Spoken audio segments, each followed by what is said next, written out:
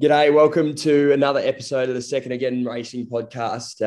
Obviously joined by me and Jacko as usual. We've coming off another all right week. We tipped two $7.50 winners, which was nice, a little bit random. If you can ever tip a winner at this time of the year, you're always going all right. We're actually really lucky this week. We've got a guest on again. He's a 25-year-old rising star jock. He's just moved up to Queensland, up to the sunny Gold Coast. He was just letting us know before. He's become part of the Annabelle Nation stable and he's recently ridden a Group 2 winner up there as well. He's amassed over 440 wins, which you'd be pretty happy to hear, I reckon. He's one of the most consistent young blokes going around in the country at the moment, and we're bloody pumped to have him. Brodie Loy, mate, how are you? Good, thanks, mate. All well on my end. How are you guys? Yeah, we're going well. We're going real well. And you were saying you've just moved up to Gold Coast and you're right near the beach? Yeah, not far from the beach. Not far from the beach or the track, which is great. So, yeah, it's pretty good setup up here, which is nice to have. Lovely. Yeah, a bit of a fill up on the weekend, mate. Couple of wins, and obviously Holyfield was a massive result in the stakes race up there at Ipswich, mate. But, you know, one ride yesterday, no rides today. Are you just a bit of a grand final jock this time of year, mate? I wish I was, but no, it's a bit more relaxed up here. I obviously down in New South, I was riding just about every single day. But yeah, my manager, obviously, when we come up here, we try to redevelop the dynamic of who I'm trying to be as a jockey, and I really obviously wanted to establish myself in the metropolitan ranks. So, there's a difference between working hard and working smart and hard, I guess. So we're just trying to stick to the metro areas and up here and the provincials on a Sunday and Thursday and so on. Like, there's obviously a lot less racing here than as you see on Racing New South Wales, where you're just travelling everywhere, where up here I'm a bit spoilt for choice. I'm only going a couple of hours up the road, but that's the furthest meeting. So pretty lucky. And like I said, changing the dynamic of everything and having a bit more of a lifestyle, but obviously still working hard, track work most days, in the gym, pool, so on. Definitely, mate. You've hit the ground running up there as well with Nisham, obviously. But talk to us about Saturday, mate, with Holyfield. Where's he headed? How do you feel on Saturday? Obviously, drew wide and got him home, but talk to us about where he's headed. I think he'll go to the Glass House next Saturday up at Sunshine Coast. He's pulled up great. He towed me around this morning, and he looks $1 million. I went in and seen him on Monday morning, and yeah, he looked a treat. So he's pulled up great, and I'm sure he'll be on song for next week. A bit deflated at the weather. By the looks of it, it's supposed to be raining next week all week apparently, but hopefully it was supposed to be raining this week as well, and it never comes. So hopefully it doesn't come next week. Beauty. I want to take you back. So 2012 was your first ride, I believe, and it was down at Donald. And a horse name, is it Lawbine? Is that how we're going to say it? Lawbane? Yeah, Lawbane. Yeah, absolute grub of a horse. My old man used to have to ride him. He was about nearly 600 kilos, I reckon, and massive. And yeah, just terrible. He whipped around, and yeah, he dropped me a few times actually. But yeah, he still holds a special place in my heart. 3 deep outside the leaders, punching the breeze, 40-1 in the first ride. So yeah, he was a good horse to me. And was that so? Like, your old man used to ride that horse, and then you sort of changed over, and when you took the ride, was that actually organised that you were going to do that, and that was sort of the Passover, or how did that all work? Well, I was first apprentice to one of my dad's really good mates, and Dad used to ride track work for him. So my dad liked to say that he set it all up, even though it was 40-1. Yeah, it was going to 6 hours in a three-horse truck, and had the owner there with us as well. So we trekked up to Donald, and yeah, got the cash, and I was only 15, so I couldn't even have a beer on the way home. You probably did anyway, didn't you? Oh yeah, well maybe. Well, fast forward to the good days now, mate. So you've obviously, like I say, you've hit the ground running with Nisham at the moment. you've landed a gig that probably a lot of jockeys up in Queensland had their eye on, and probably down in Sydney as well. So being the stable jockey up there for Neesham in Queensland, and want to give a shout out to Todd Pollard up there, who does a great job, and everyone's hit the ground running up there. But mate, Thank you. just want to talk to you about how that sort of came about and how that opportunity came up. Yeah, don't give Todd too much of a rap. You'll get No, he paid me. He paid me a bit, so I'll sort him out later. know you're lying there because he wouldn't share the outfit. So he's a legend of a bloke. Yeah, he come up here and yeah, we're doing well. But I think I was at Canberra on the way to Canberra and obviously heard that morning like the rumours about the stable and so on. So I just sent her a message, sent Annabelle a message. And then she said, "Yeah, I was thinking of you, asking you. I was thinking of asking you whether you wanted to go up or not. But obviously, I have a young fella up there." And she said, "How is that all going to work?" And I just said, "I'll make it work." And just the opportunity, like it does take a toll on your body going every day with country New South Wales, provincials, and even town. Like I just knew that to ride in town in Sydney, I'd have to ride 53, 54, and it's just impossible for me. So I knew that I'd need a couple of really good horses to either break me in or everything of Annabelle's in the stable. But I mean, you've got James McDonald and Tommy Berry in front of you in Sydney, so it was hard to really crack in. When they went away, I was obviously getting the opportunities in town with Annabelle, but to wait around with just the feeling of wanting to accomplish, like it was.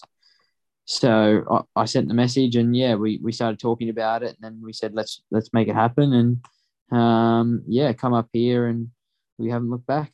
Yeah, killing it at the moment, mate. And am I correct in saying your first three runners with Annabelle, her first three runners as a trainer were all winners?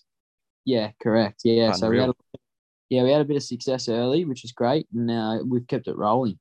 I think we've got 22, 23 winners together now. So it's going quite well. That's awesome, mate. Now, something I want to ask you, it's sort of racing related, not exactly horses, but more yourself. So I'm a footballer, always got to have the same meal the night before I play, always putting the one sock on before the other. Game day superstitions, talk to us. Do you have any? Mate, I have heaps. I'm massive on it. I've got 2 saddles that I bought because I was going to throw one out because I hadn't rode in a winner in a while, and then I won on it, so I felt like a dickhead. So I got to sell. Now up here, I'm like, shit. But yeah, a little bit of superstition. But it's probably changed. The superstitions have probably changed a little bit. I had a really good chat with Corey Brown a couple of weeks ago. Hadn't rode a winner in a few weeks and been suspended as well. So as you'd probably both understand, when you tasted success, you're always wanting to taste it. So when it's not on the table, you start questioning yourself and trying to change stuff up. But Corey put it quite simply, and I've told a couple of, I've actually half stolen it, to be honest, and told a couple of people that have rang me for, just to kick along. And I just said, you go watch Roger Federer play tennis and he's 2 sets down. He doesn't get angry. He doesn't change anything. He just keeps playing the same brand of tennis that he plays. And he's obviously, cream rises to the top, and you'll see him be down 2 sets and win 3 sets too. Like it's, just not changing anything and staying consistent and believing in yourself and your ability. And that usually the results start flowing again. Yeah, unreal, mate.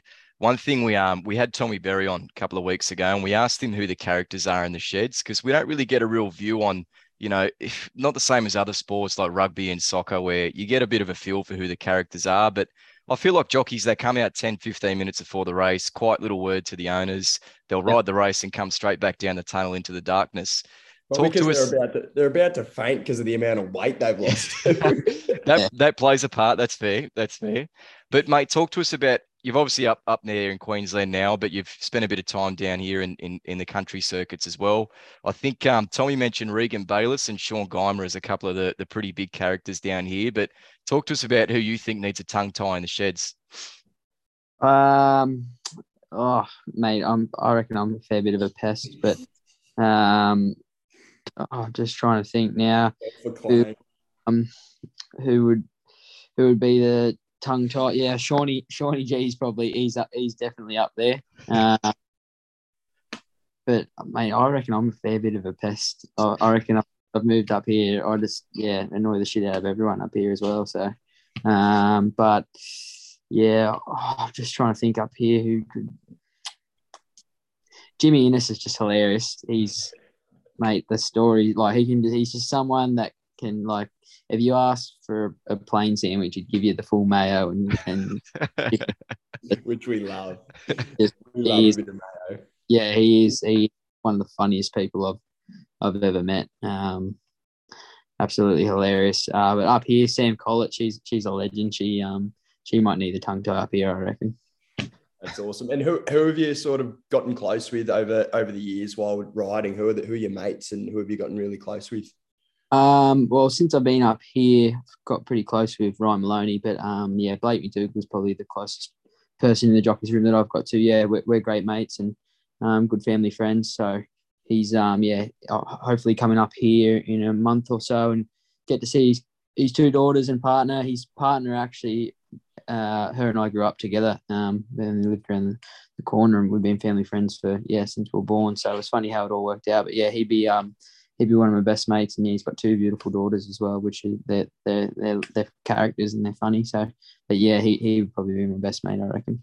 Awesome. Mate, I'm glad you mentioned Ryan Maloney as well, because he rode my horse Swiss Exile a couple of times in his first preparation, and you actually rode him in his first trial as well. He's a lovely 2-year-old going on 3 now, but just run it by him that when Ryan Maloney came off him on his last start of his first prep, he said he needs to be gelded, or sort of suggested that he needs to be gelded.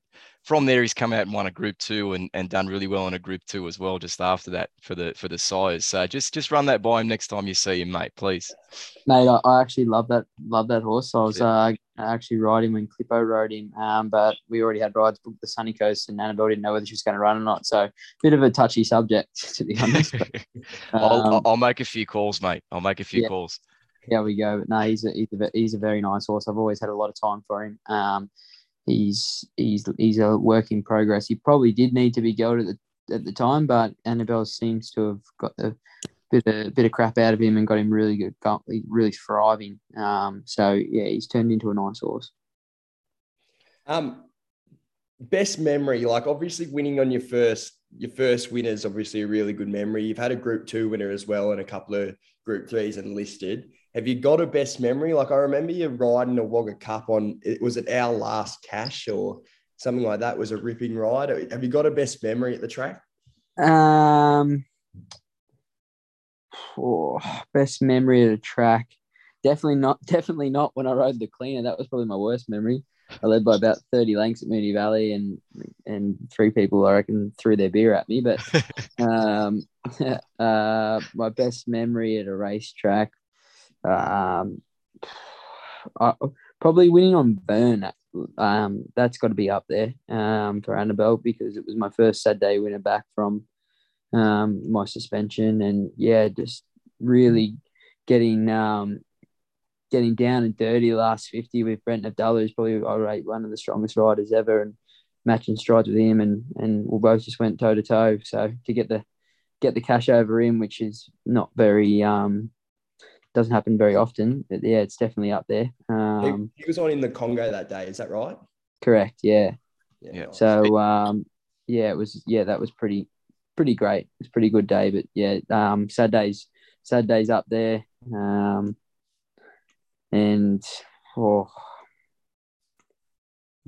last cash, it was just a class 1 at Wagga, but yeah, it was obviously, I think, a pretty decent ride, and I was pretty messy the night before at karaoke bar, so it felt pretty good. Not gonna lie. Well, I'll be honest, mate. The Wagga camera is pretty much front on. I don't know if you've ever seen it, but the camera from the TV is almost front on at Wagga.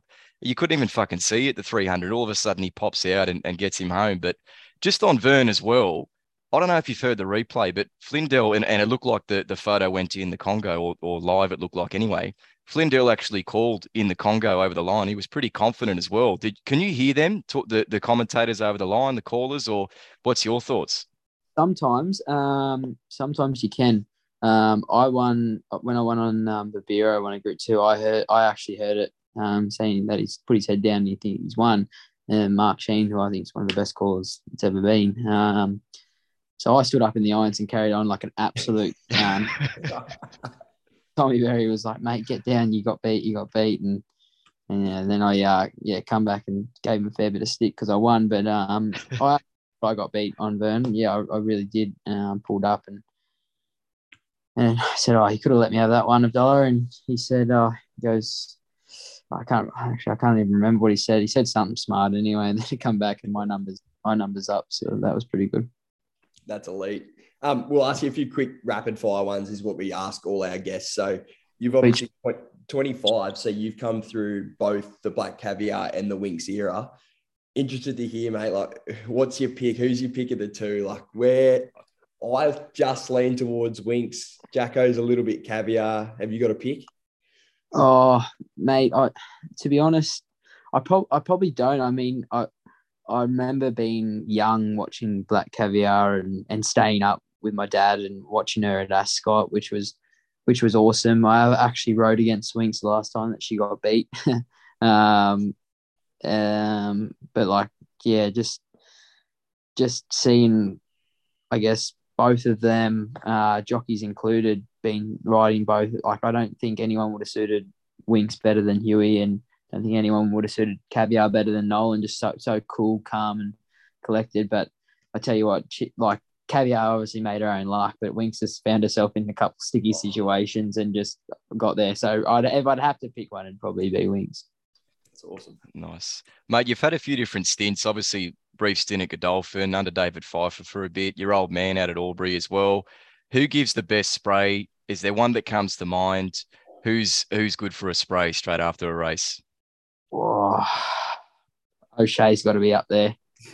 He can dish a spray, but very, very quickly forgiving. Poor Telly, he can dish a great one, and Bjorn Baker, he loves a spray. He'll give me a spray at 4:00 in the morning.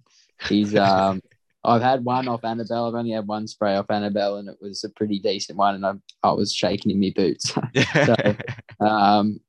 Yeah, but I'd probably have to give it to probably Bjorn, or Bjorn can get it. Yeah, there you go. Bjorn gets the mantle. Mate, we're in the 21st century as well. So obviously the old mug punter that's had 10 each way on something you've written can just jump on the DMs or jump on, Twitter, Instagram, whatever, and give you a spray as well. Have you ever copped the spray just off some old mate having 10 each way? Oh, heaps. Yeah, but I've actually copped one. I copped one off on Instagram, off a page, and I've actually become good mates with the bloke. So it is funny.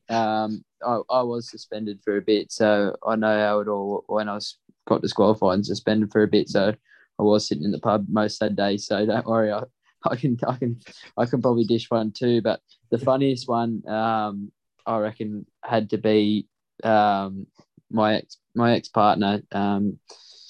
She was a jockey, and she got a spray off one of my best mates from school, and he didn't know we were together. So I rang him up and made him apologise. Oh, it was hilarious. Like, yes, horrific. But that was probably one of the funniest. But yeah, I don't mind it, mate. Like, at the end of the day, like, as long as they're not saying really horrific stuff, if they just want to blow up, let some steam off, I'll cop it on the chin. I just put a like on it, or say thanks, mate. Should have put it in a poker machine or something instead. But, yeah. It is brutal though. Like, you got to admit that it is brutal that they can just access you like that. Like, literally, you might not ever see them again. They can just tell you to get fucked if they want, basically. Yeah. Oh, for sure. I mean, like I said, as long as it's not really brutal stuff like talking about families or kids or anything like that. I mean, I can get called a dog and just what. Like, that's fair enough, mate. You've done your cash. You can't go out for dinner or somewhere nice instead. Want to get the Ping Ong noodle. I've been there. Don't worry about that. So, a bit of brown rice and tuna for the week. Yeah, 100%. So, but yeah, it's obviously it's part of the game. Like, it's just been, I guess, how you cop it. I mean, anyone that you care about, is going to give you decent advice. So there's no point listening to the people that aren't. But yeah, my dad's given me a fucking fair few sprays. my dad's fucking rang me up and said, "Oh, I had $50 on that. You fucking useless." Yeah, I've copped it all. Absolutely. You spoke about family before. Kids, wife, missus, what's going on in that department? I've got a son. He's 6. His name's Arlo. He's an absolute legend. I think everyone in Goldman loves him. Kurt Goldman and Matty Dale know him quite well, and they love him. He's such a good kid. He's absolutely a legend. So I'll fly back down there on I think it's the 14th and 15th of July, and spend a couple of days of school holidays with him, which should be awesome. He's funny. I've started seeing someone up here in Gold Coast, so that's going good. But yeah, it's just really knuckling down now with this riding. So it's probably taken over. I'm probably in a relationship with my career more than anything at the moment. Oh, there he goes. Cute. There he goes. I always say to everyone, they go, "Geez, you work hard." I said, "Well, fuck, I didn't work for 4 years of my apprenticeship, so I might as well start." That's like us through uni, mate. Just nothing through uni for 3.5, 4 years, and then all of a sudden you want to switch on. Yeah, well, that's the thing too. When your funds start drying up and you think, "Fuck, I wish I really didn't carry on." Like if I met my 19-year-old self now, I'd probably flog him. But I suppose that's all a part of learning and growing, and yeah, it makes us who we are. Absolutely. And is your son a chance of getting legged up onto a horse, do you think? Is that the direction or not? Absolutely not. He is huge. He's a massive boy. Yeah. He's he FaceTimed the other day saying he scored a try in rugby. He might go down that path, but he's definitely not going to be a swimmer.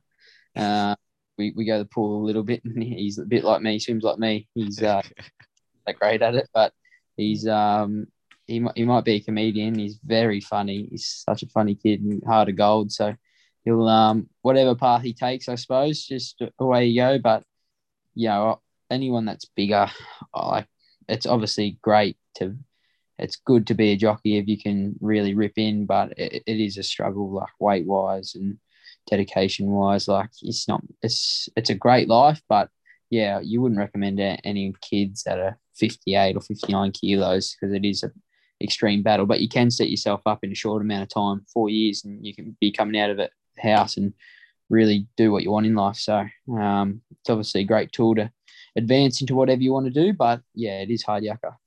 Yeah, absolutely. You might push him into the training ranks and be on the other side of the spray like Bjorn Baker, who's also a bit of a comedian as well, actually. Yeah, he is a funny man. I'll give him that. But I wouldn't push him to the training ranks, because I've seen my dad and the Mingong noodles as a trainer. Trainer's son. Absolutely, mate. Look, as an owner, I look at a couple of races that I just fucking dream of winning. Like I look at the Cox Plate, I look at the Golden Slipper, these type of races, and I go, fuck, I just want to win this. Obviously, your chances of winning one of these races are much more attainable than mine, mate. But is there a race that you look at? Is there something on the calendar each year that you go, fuck, firstly, I want to ride in this race, and secondly, I want a horse that'll get me over the line? I just want to win a Group 1, mate. I'm so hungry for a Group 1. I don't care if it's Queensland Oaks or a railway in Western Australia. Wouldn't worry me. Obviously got a Yamazaki this Saturday for Tatts Tiara. Yep.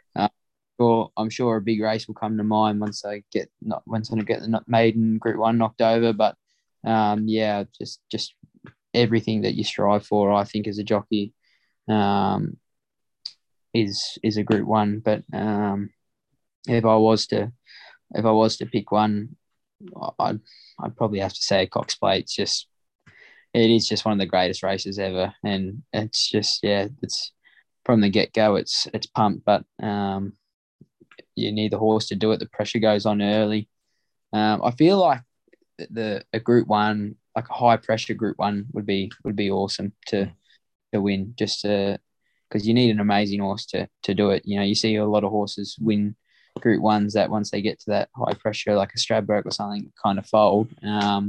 You need to be seriously good to win a high pressure Group 1. But yeah, that's that's the dream. So we'll see how we go. Awesome. So say you win this Group 1, you come out couple months' time, you win the Cox Plate, you found a ride for some reason, you've got gun horse, bang, you've won the Cox Plate. Where are we going? What beers? What meal? How are we celebrating, bros? Mate, I love food. It's one of my biggest downfalls, and I'm quite good on the utensils as well. Ooh. Yeah, I love cooking. I can't go past like a pasta. I love pasta, but I also love Japanese as well. So I love sake in Sydney. But if I had to pick one restaurant for that night, it's Raku in Canberra, mate. It's the best Japanese I've ever had in my life. Mate, I was in Canberra for 3 years. I just moved back to Sydney. Raku is just stupid. Oh, it's unbelievable how good it is. It's my favourite, and just have the biggest pint of Asahi Black on tap, and away you go.